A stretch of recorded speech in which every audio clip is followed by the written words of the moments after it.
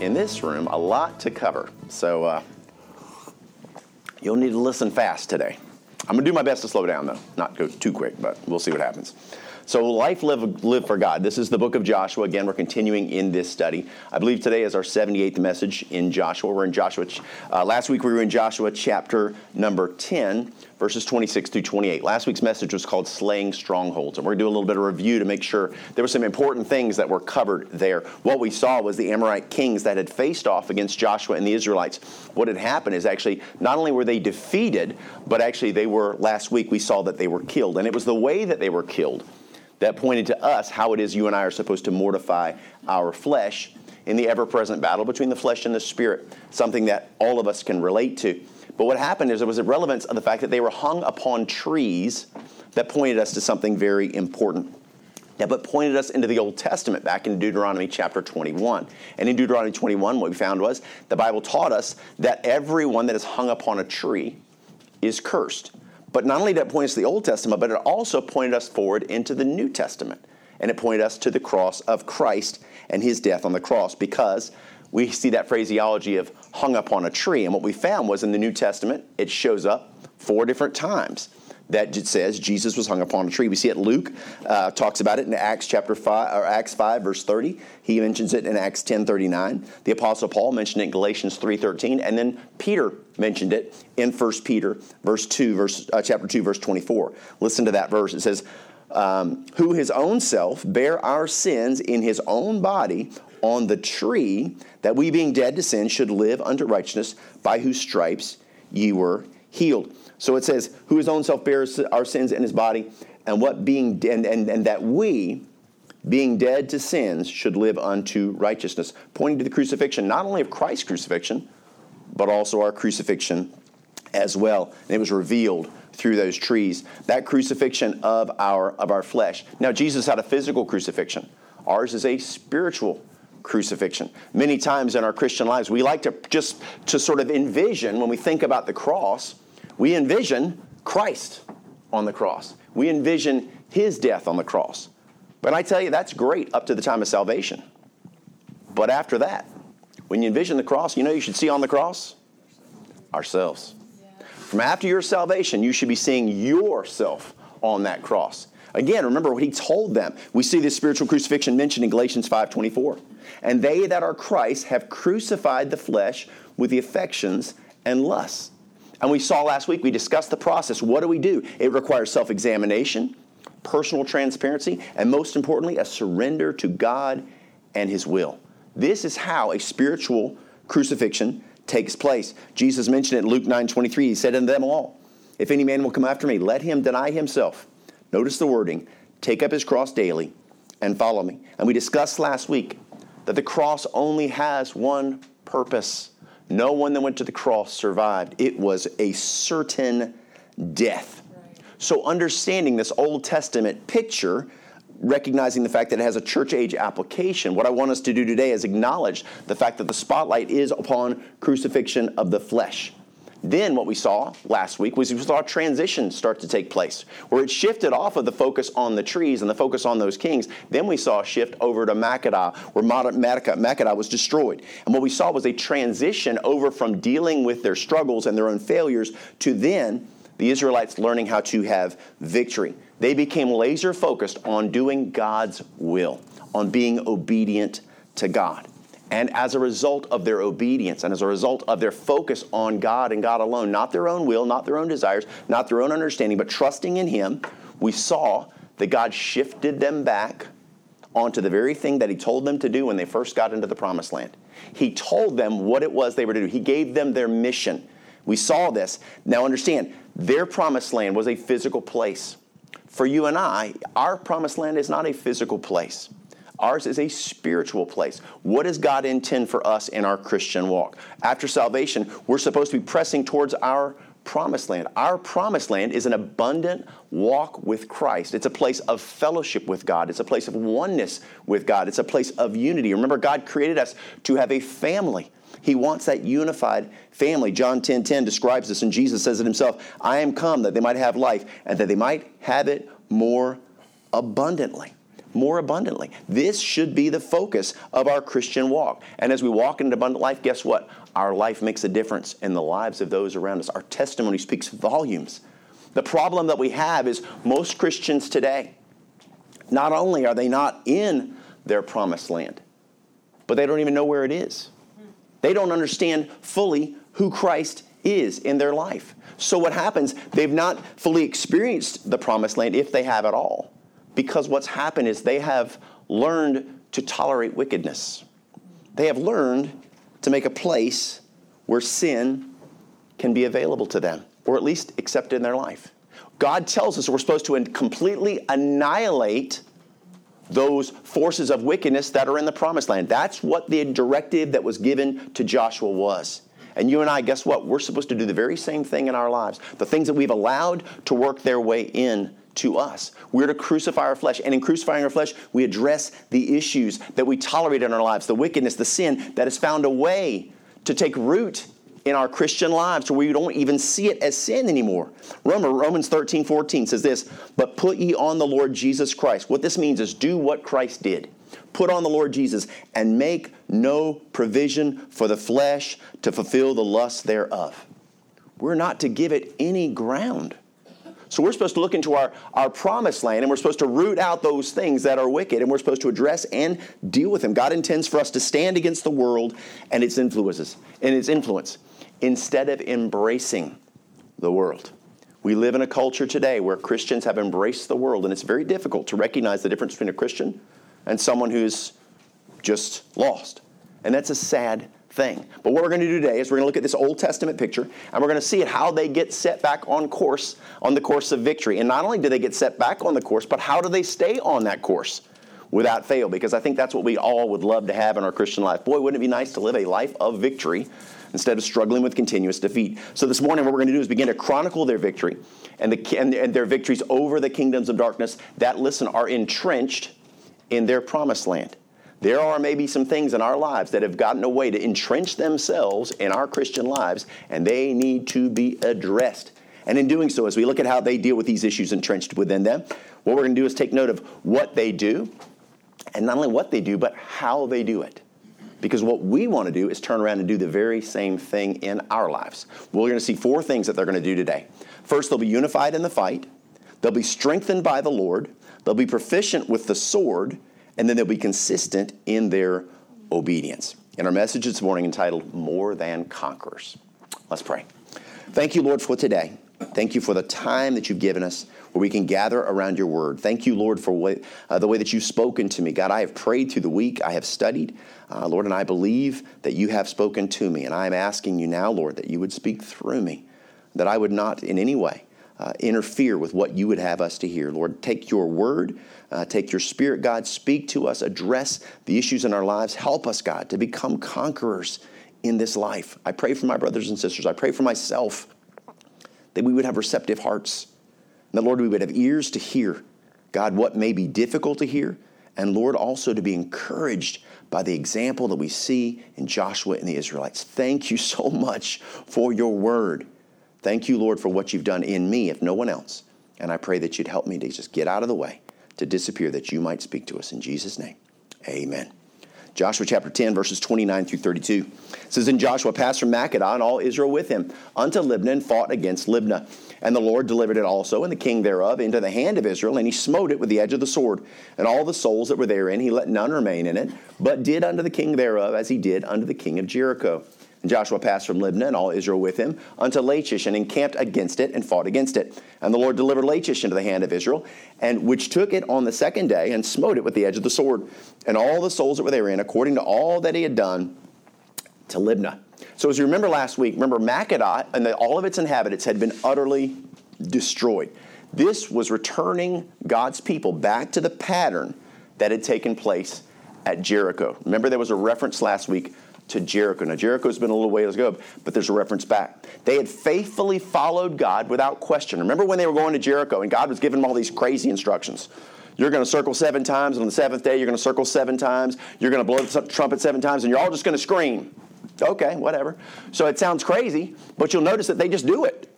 They don't have it. No one says, well, look, it just seems weird. I mean, we just keep walking around and walking around. It just seems like a waste of time. Joshua, we're really going to do it? No. They simply trust God, and they do exactly what he tells them to do, and God gives this miraculous victory. But then following that pattern of success, that pattern was broken. Not because of God's unfaithfulness, but because of the unfaithfulness of God's people. And then because of their failure, they have got to deal with their own stuff that's going on. They've got to repent. Repent means to turn from. They've got to shift their pattern. So what they do is they deal with the issues. Now we saw pictured for us last week those 5 trees, right? Those 5 trees, again, pointing to something that we saw last week, that personal aspect of crucifixion, what it was showing us. The pattern of victory after that, now it has returned. We saw last week, we finished up in verse 28, that Makkedah fell before them. God is establishing something important for us to pay attention to. And understand the details of how this takes place is important because it's going to help us to reproduce it in our lives. Okay? That's the goal. Remember, Joshua's a picture. So much of what we see in the Old Testament is a picture book. It's examples for us to follow. It's kind of like when you get the instructions to put together the grill, right? You look at those grill instructions. If it was just words, how many of you guys would just be like, you know what? I'm just going to have to not have a grill. That's way too many screws. I don't know what to do. But they give you pictures, right? And you look at it and you're like, okay, is it upside down? What? Okay. And you follow it. So the two work together to help you to have a clear understanding of how to move forward. We want to have successful. So what we see here is the first thing Joshua and the Israelites do is we see that they are unified in the fight. Verse 29 says, Then Joshua passed from Makkedah, and all Israel with him, unto Libnah, and fought against Libnah. So take note that Joshua and the Israelites, as they head into their next conflict, what happens? There are no divisions among them. We can see that they are in complete agreement. It says, he and all of Israel with him. All of Israel with him. They're functioning as one. They are unified. This means that Joshua's men bought into what they were told just out of this. Remember when they were in that cave in Makkedah? And Joshua gave a speech. They bought into what they heard. Listen to what he said in Joshua 10:25. And Joshua said unto them, Fear not, nor be dismayed. Be strong and of a good courage, for thus shall the Lord do to all your enemies against whom ye fight. You guys are going into battle, but can I tell you this? You're going to be victorious. You need not be afraid. You need to be of a good courage because, listen, this is going to go our way. And because they believed what they heard was true, it united them in the faith of what they heard. They stand together. And can I tell you, when we really trust God's word, when we really trust what the word says, we really understand it, you know what it does? It unifies us. Not only does it strengthen us in our unity with God, but you know what it does? It strengthens us as believers. It gives us a uniformity, right? When the Bible is the lens with which we see the world, it allows us to come together. What it means is this. That means that when you and I see something in the world and I see it through a biblical lens, guess what? If it's wrong, I hate it. That's right. If it's right, I love it. Right. And if we're all looking through the same lens, we all see the same thing. Right? It's a beautiful thing. It's absolutely essential to unity. Unless you have a biblical worldview, there'll be confusion. Because it is absolutely essential to have a biblical worldview that is unified in marriage, right? In friendships, in families, in churches, in communities, in countries. A unified view does not allow for division. Okay, so now the devil's very aware of that, right? Very aware of that. Because if you'll notice, the world is divisive traditionally, right? The devil's not going to focus on unity. He's going to focus on division. He's going to point out what's different between us. And God's saying, listen, you know what? You're all a bunch of sinners. That's the one unifying thing you got going for you. You all needed a Savior, and guess what? I gave you one, right? That's the one thing that should unify us all. But we see without a common perspective that we cannot have unity. Listen to 2 Corinthians 6, verses 14 through 18. Be ye not unequally yoked together, listen, together with unbelievers. For what fellowship hath righteousness with unrighteousness? How can two views have the same? They can't work together. What communion hath light with darkness? And what concord hath Christ with Belial? Or what part hath he that believeth with an infidel? And what agreement hath the temple of God with idols?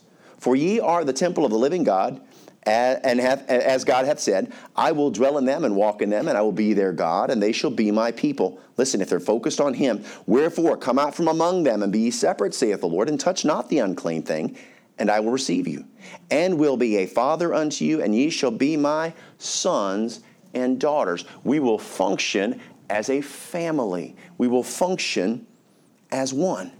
And so we see this aspect of unity. This is what the Bible offers mankind. It's what it's supposed to do for us. Now, because the devil knows that that's the goal of the Word of God, guess where his attack has always been?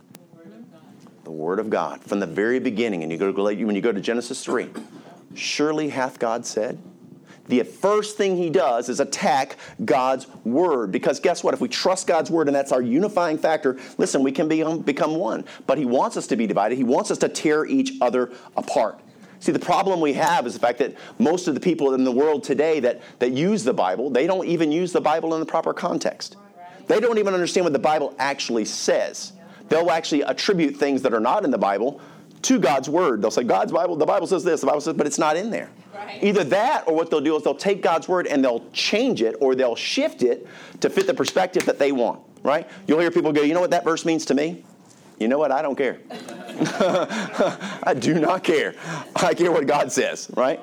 But that's the way the world is, because we're very egocentric. We're very about self, right? We want to know how things impact us. So what happens is it's a matter of changing the Word of God to fit our narrative. And what you'll find is the fact that, why are there over 450 English translations of the Bible?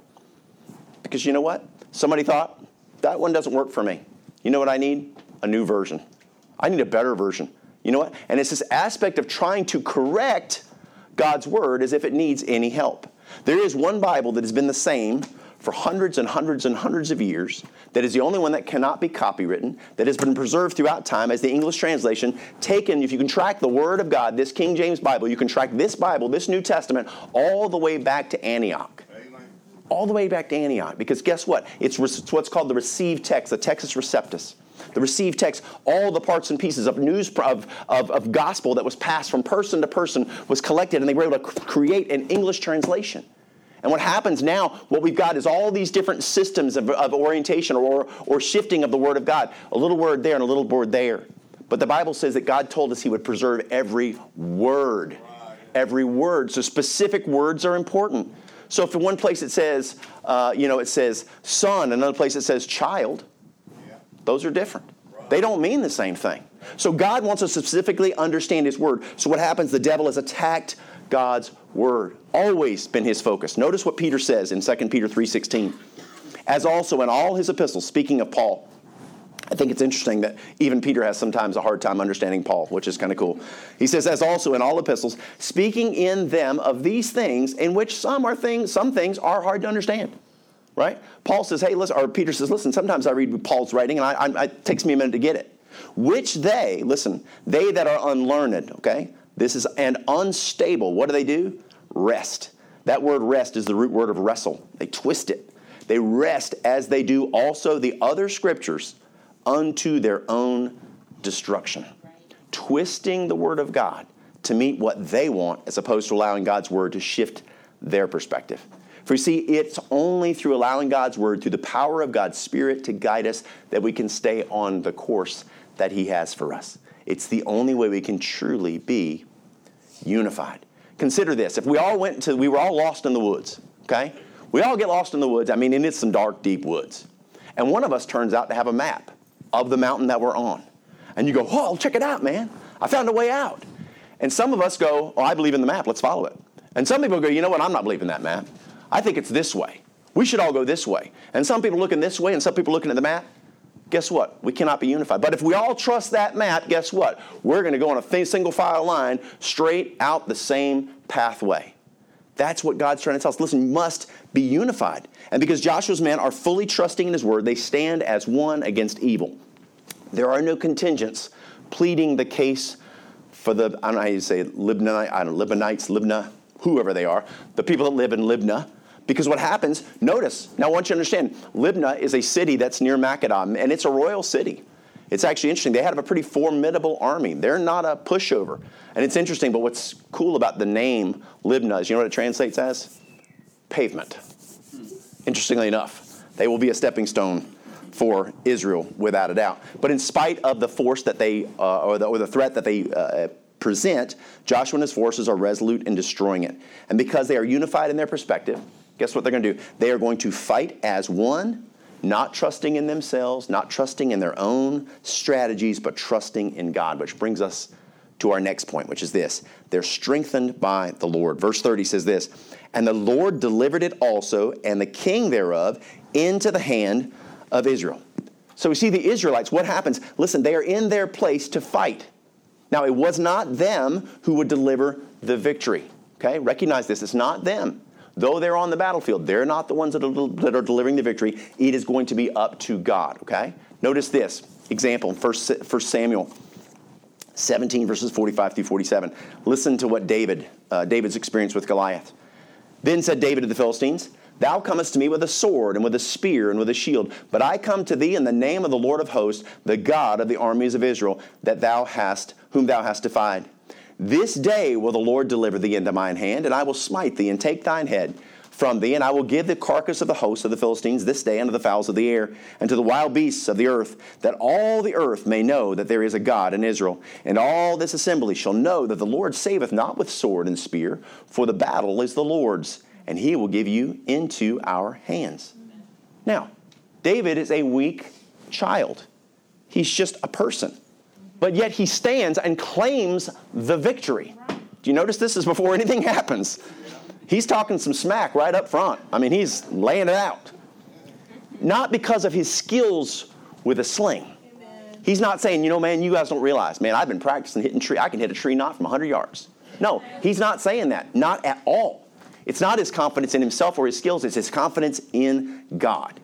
And see, this is the area where so many Christians struggle. This is a problem because the way we think is this. You know what? If I'm going to be in a conflict, it's going to be important, whether this is an internal conflict or an external conflict against someone or something, based upon my efforts, my determination, my ingenuity, I can help bring the victory. Because I've got to bring some of my talents to bear. Because, how can God use me unless I show up with a plan for victory? And yet God tells us that the battle is God's, right? David showed up, but the battle was God's. And even though God told us that the battle is his, what do we want to do? What do we want to do? We think about it, you know what? What's our responsibility? Our responsibility is just faithfully be in place, right? That's the requirement. You show up to the battlefield. See, but because of our stupid pride, what happens is we're like, you know what, if I could just say the right thing, just, when she says this, if I could just, bam, just like, down, just let that land, that'd be perfect. You know what? Or planning what we're going to say, thinking about a circumstance or situation that we need to work out so that we can intervene in the situation, and we'll spend all this time and energy of what we think should happen and what it is that we should do instead of stepping back and saying, you know what, God? Instead of me getting into my own head and trying to tell myself what I think should happen, what if I just stand back and said, you know what, Lord, would you just guide this situation? I don't want to come with any kind of preconceived notion of what I think should happen or what it is I should say. Lord, would you guide me in the moment? Help me to give grace. Help me to be kind. Help me to be loving. Help me be a representation of you in this situation. God, that you would receive glory. See, that's how victory comes, but we're in our own way. And what happens so many times, we think we can speed up the resolution when all we do is basically make things worse than before we got involved in the first place, right? And so what we see here is when God tells us that the battle is his, our job is to trust him and spend our time working on us, okay? This is key. For you see, by concentrating our efforts on our personal walk with God, we allow him to deal with our struggles in his time and in his ways, which I can promise you are way better than the ones that we think, right? Our perception is going to be wrong. And so that what this pictures for us in our Christian lives is believers, listen, facing adversity with confidence in God. Yeah. Trusting the Lord to guide their steps on the battlefield. How does God do this? Through his Spirit, working through his Word. He's given us a map out of the wilderness. He's given us a map off the mountain. And guess what? We just need to simply put our trust in it and follow it. It's that simple. But if we're not in his Word, and you don't know his Word, you don't know what to do, and you don't know what to do, because what you'll do is you'll fall back on human reasoning. That's right. Invariably, we'll trust that we are going to figure it out on our own, and you know what? I guess this one's up to me, God. I'm going to have to face it on my own. I'm going to have to bring the victory. Yeah. But that doesn't work. Personal experience, like that does not work. Right. But what it does is it points us to the aspect of the third thing that's important for them. Why are they victorious? Because they are proficient with the sword. Okay? And he smote it with the edge of the sword, and all the souls that were therein. And he let none remain in it, but did unto the king thereof as he did unto the king of Jericho. And what we see is that the Israelites, being led by their Joshua, notice this, they're not just on the battlefield, but they're active participants in the fight. They're not on the sidelines. They are on the battlefield. Just like David, listen, they have weapons in hand. They are clashing with evil. But it's not the skill that they have with their weapon that will defeat their enemy. It is God working through them and their willingness to be in their place that will allow them to see victory. Now, I know some people think, well, gosh, so which one is it? Am I supposed to fight the battle, or is God supposed to fight the battle? Well, it's kind of both. What I mean is this. What we're seeing pictured here is God using his people as instruments of righteousness. Okay? He's confronting evil and defeating evil with the sword. Okay? And that's exactly what God expects us to do. Okay? We only face off with our sword, with our weapon. Right? So we go, okay, well, our sword. Now, theirs is a physical sword. Ours is not a physical sword. Not at all. Ephesians 6:17 teaches, and take the helmet of salvation and the sword of the Spirit, which is the Word of God. Okay? So we need our spiritual weapon because our fight is not a physical fight. It is not against a physical enemy. It is against a spiritual enemy. Notice 2 Corinthians 10, verses 3 through 4. For though we walk in the flesh, we do not war after the flesh. For the weapons of our warfare are not carnal. They're not physical weapons, but mighty through God to the pulling down of strongholds. Because can I tell you this? Our enemies are not other people. That's right. Our enemies are not even ourselves or our fleshly desires. No. It's the influences of wickedness in this world that manipulate humanity. That's where the enemy lies. That's where we have to focus our attention. How do you overcome wickedness, man? By knowing truth and light and love. The love of God overwhelms dark. The light of love breaks through. A truth overwhelms a lie. Because guess what? A lie only has value and strength if we listen to it. If you trust it as truth, it becomes powerful. But if you know it's a lie, it's nothing. It's just words. Our enemies, again, are not people. Evil is real, and it is actively working to destroy humanity. Right now. We can look in our culture. We can look online. We can watch TV, and we can see, my goodness gracious, the destruction that's taking place in the lives of humanity all over this planet. It's horrific. But listen, God's intention is for people to be healed, to be restored, to be brought out of the darkness and into the light. But it is a spiritual battle. We want to fight it on our physicality, but God says you will never find solutions there. You'll never come to a resolution through doing it in your flesh. You'll only do it through fighting a spiritual battle with spiritual weapons. Ephesians 6:12 says this, for we wrestle not against flesh and blood, but against principalities, against powers, against the rulers of the darkness of this world, against spiritual wickedness in high places.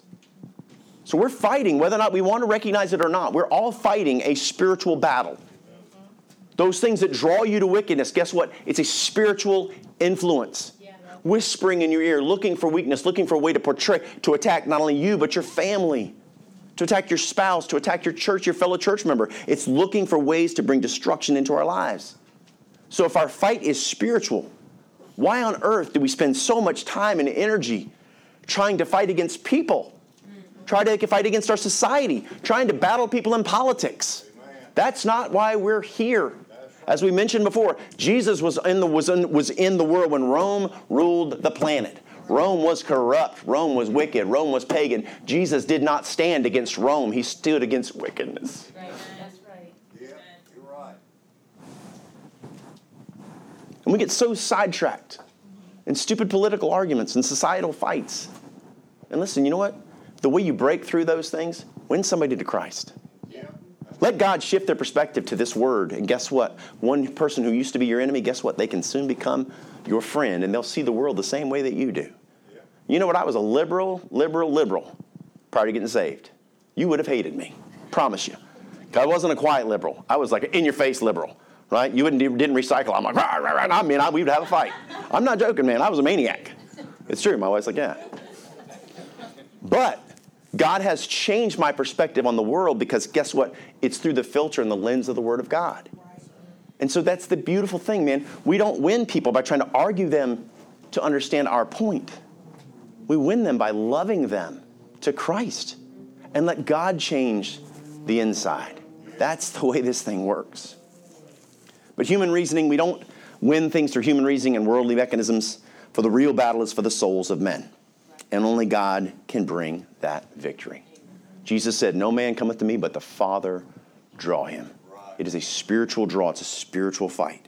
And so here, only God can bring that victory. So what are we to do, right? We're to show up on the battlefield with the sword of the Spirit in hand, prepared to fight. Prepared to fight with the wisdom that His Word contains, because this is the key. This sword, this weapon, can do more than any other weapon on this planet. It is unbelievable what the Bible can do into the heart of man. There are some of us sitting here today, boy, and God did a surgery on us, and He cut us out a heart of stone, and He put in a heart of flesh. Yes, amen. Hebrews 4:12 says this, for the Word of God is quick and powerful and sharper than any two-edged sword, piercing even to the dividing asunder of soul and spirit. It is a spiritual weapon, and of the joints and marrow, and is a discerner of the thoughts and intents of the heart. And can I tell you, when properly wielded, there is no weapon that can defend against it. That's right. This is incredible what this Word can do. It can unite families that are destroyed. It can take people that have been wrecked through life, that have been abused by others, that have done nothing but lose their life fulfilling themselves with sin. And God can take that broken person who's shattered in a million pieces, gather every last morsel, every little crumb, gather everything from every corner, every piece of dust, draw it all that together and create something beautiful. So much more beautiful than it was before. Life, this world will never do that. You can't be restored like God can do. I can tell you can search this world for answers for the rest of your existence, for here into eternity. And guess what? You'll never find what God can do, because only He can restore us. Only He knows us. He recognizes all those little bits of dust, and He collects it all back together and makes something beautiful, a vessel of honor.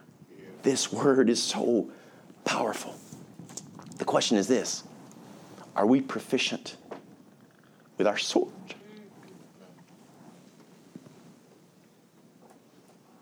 Can we defend ourselves?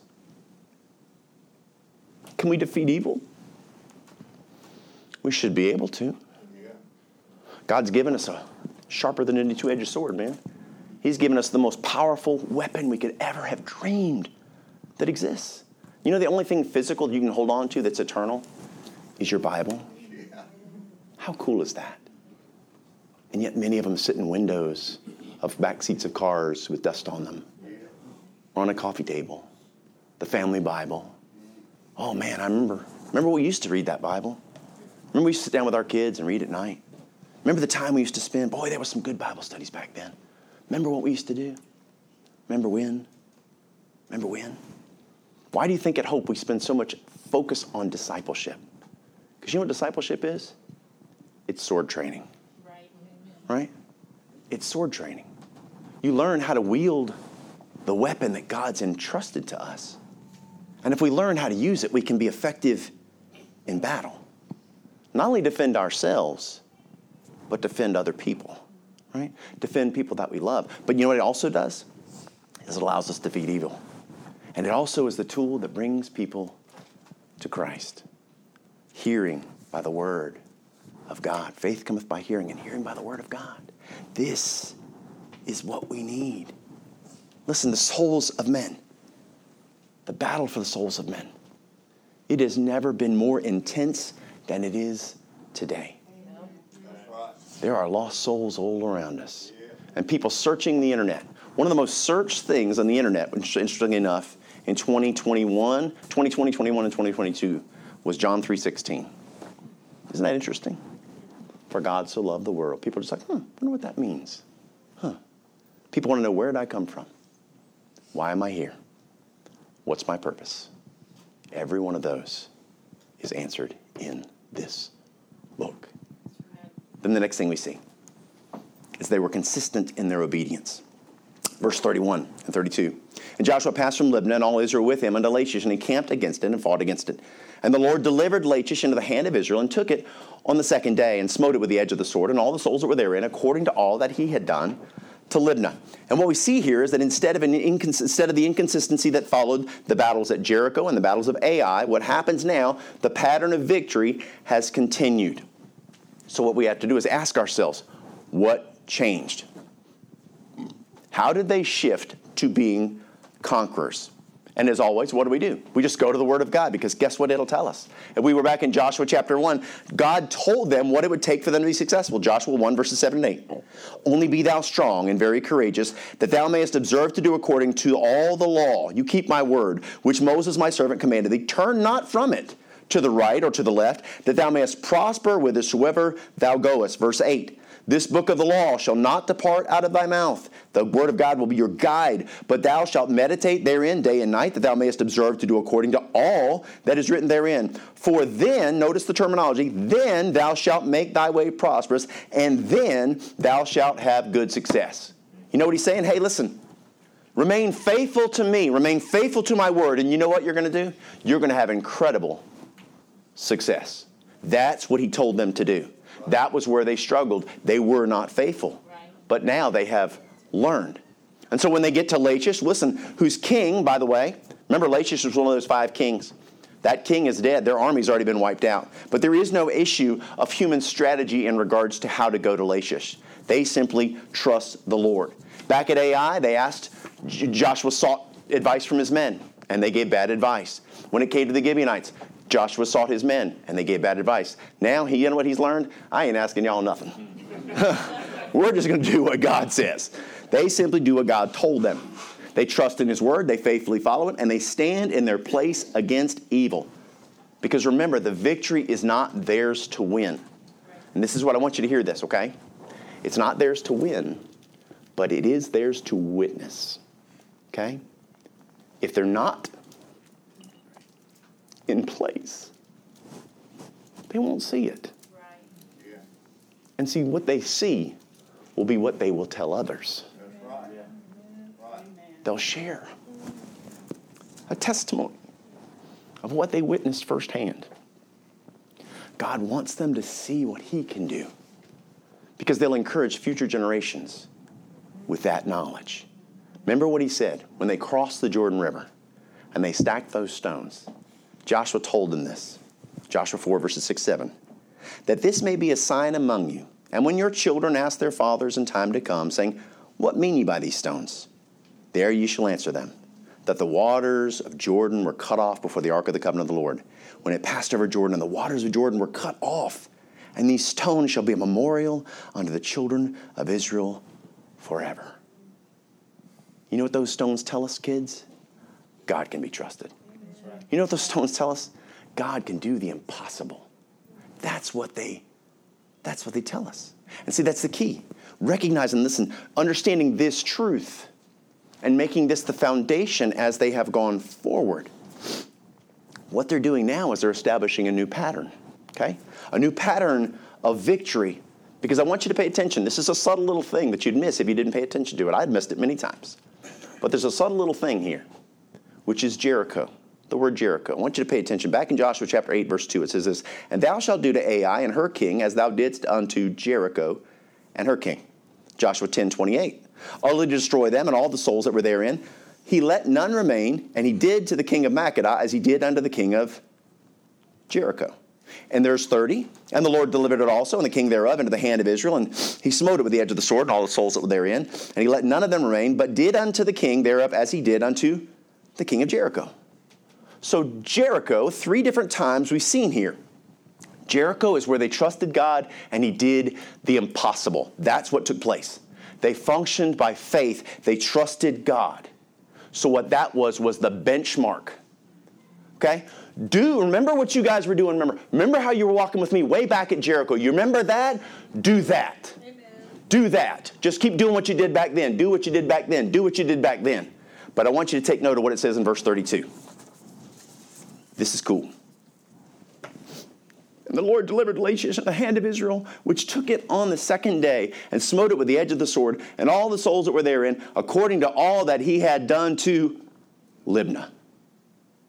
Jericho is no longer the standard. It's no longer what you did in the past. I don't need you to go back to your past testimony of when you used to serve God, when you're really walking with God, and say, hey, listen, do what you used to do way back then. You know what we see now? He's saying, just do what you just did. Amen. You don't need to search the past to find a victory in your life. If you're walking with me, you know what? You just experienced a victory. Just keep doing what you're doing in order to experience success. A new pattern of faithfulness has been established. It's no longer about past successes. It's now about current successes. Just keep doing what you're doing. How about us? Are the testimonies that we share about the great works of God, are they from years ago? What God used to do? If so, then why? Have we stopped depending on God and walking with Him like at one day we used to? How sad that many people you'll meet in their Christian lives will tell you stories of when God did great things. But they're way in the past. When I was a boy. When I was a young man. Back when my kids were little. But what about today? What about this week?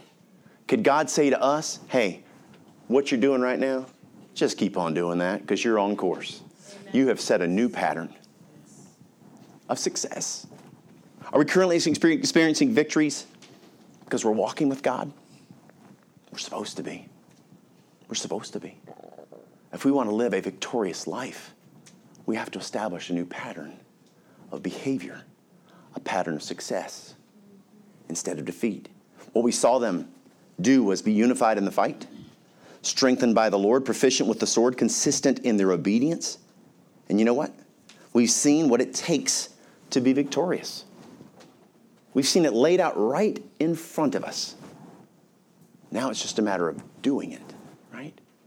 It's one thing to know what to do. That's another to do it. Right. Actively doing our part.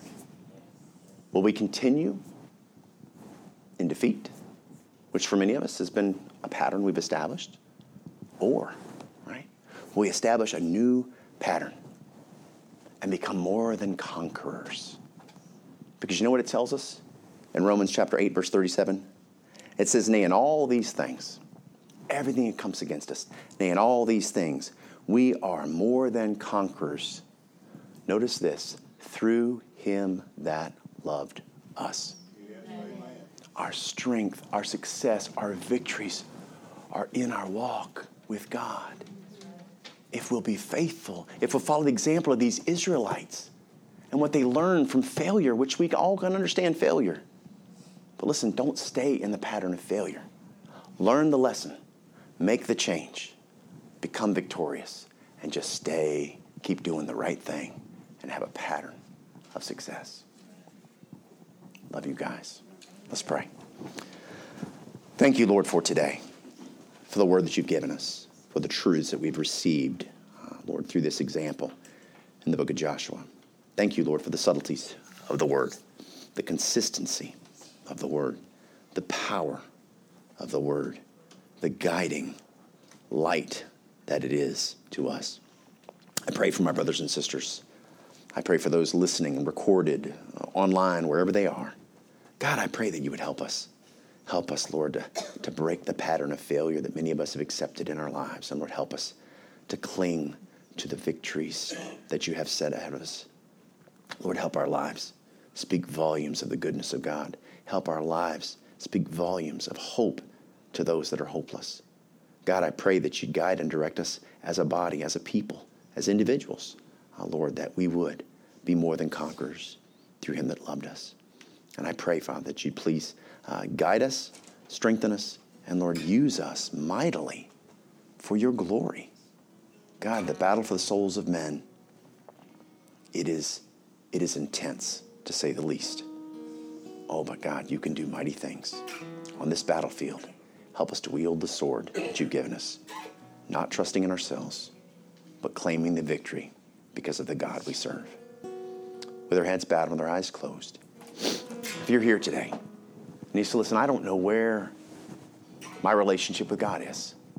Listen, I can relate to that. 21 years ago, someone asked me if I died today, if I'd go to heaven, if I knew God, if I was saved, and I'd never even heard the term before. I was raised in no church whatsoever. But thankfully, someone took the time and simply explained to me that God loved me, that God died when Jesus died on the cross, that he died with me in mind, that he was willing to pay the price for my sins, because you know what? Sin separates us from God because he's holy. But because he loves us, he came in the form of a man. He came in the form of a man, and he died a miserable, horrific death for us to pay the price for the sin debt that we have with God. He faced the wrath of God on our behalf. You can either receive that gift that he gave from the cross and allow Jesus to face the wrath of God, or you can choose to receive it, or you choose to accept it yourself, and that wrath would be upon you, and you'd be separated from God forever. Right now, God's talking to your heart. He's asking you, would you receive me? I died on the cross for you. All you have to do is by prayer and by faith, receive me as your Savior. With our heads bowed and eyes closed, if you want to receive Christ as your Savior, I'm going to give you an opportunity to do so. There's no magic words or ceremony. It's just a willing heart reaching out to a loving God. With our heads bowed and eyes closed, repeat after me in your heart and mind and reach out to God. Dear Lord, I know that I'm a sinner, and I am so sorry for my sin. I know that you died on the cross because you love me. I don't feel worthy, but I sure am thankful. By faith, I'm receiving you as my Savior. By faith, I'm giving you my life. Lord, would you come into my heart? Would you save my soul? Would you give me a home in heaven? Thank you for loving me. Thank you for saving me. I'll see you in heaven one day. For it's in Jesus' name I pray and give thanks. Amen.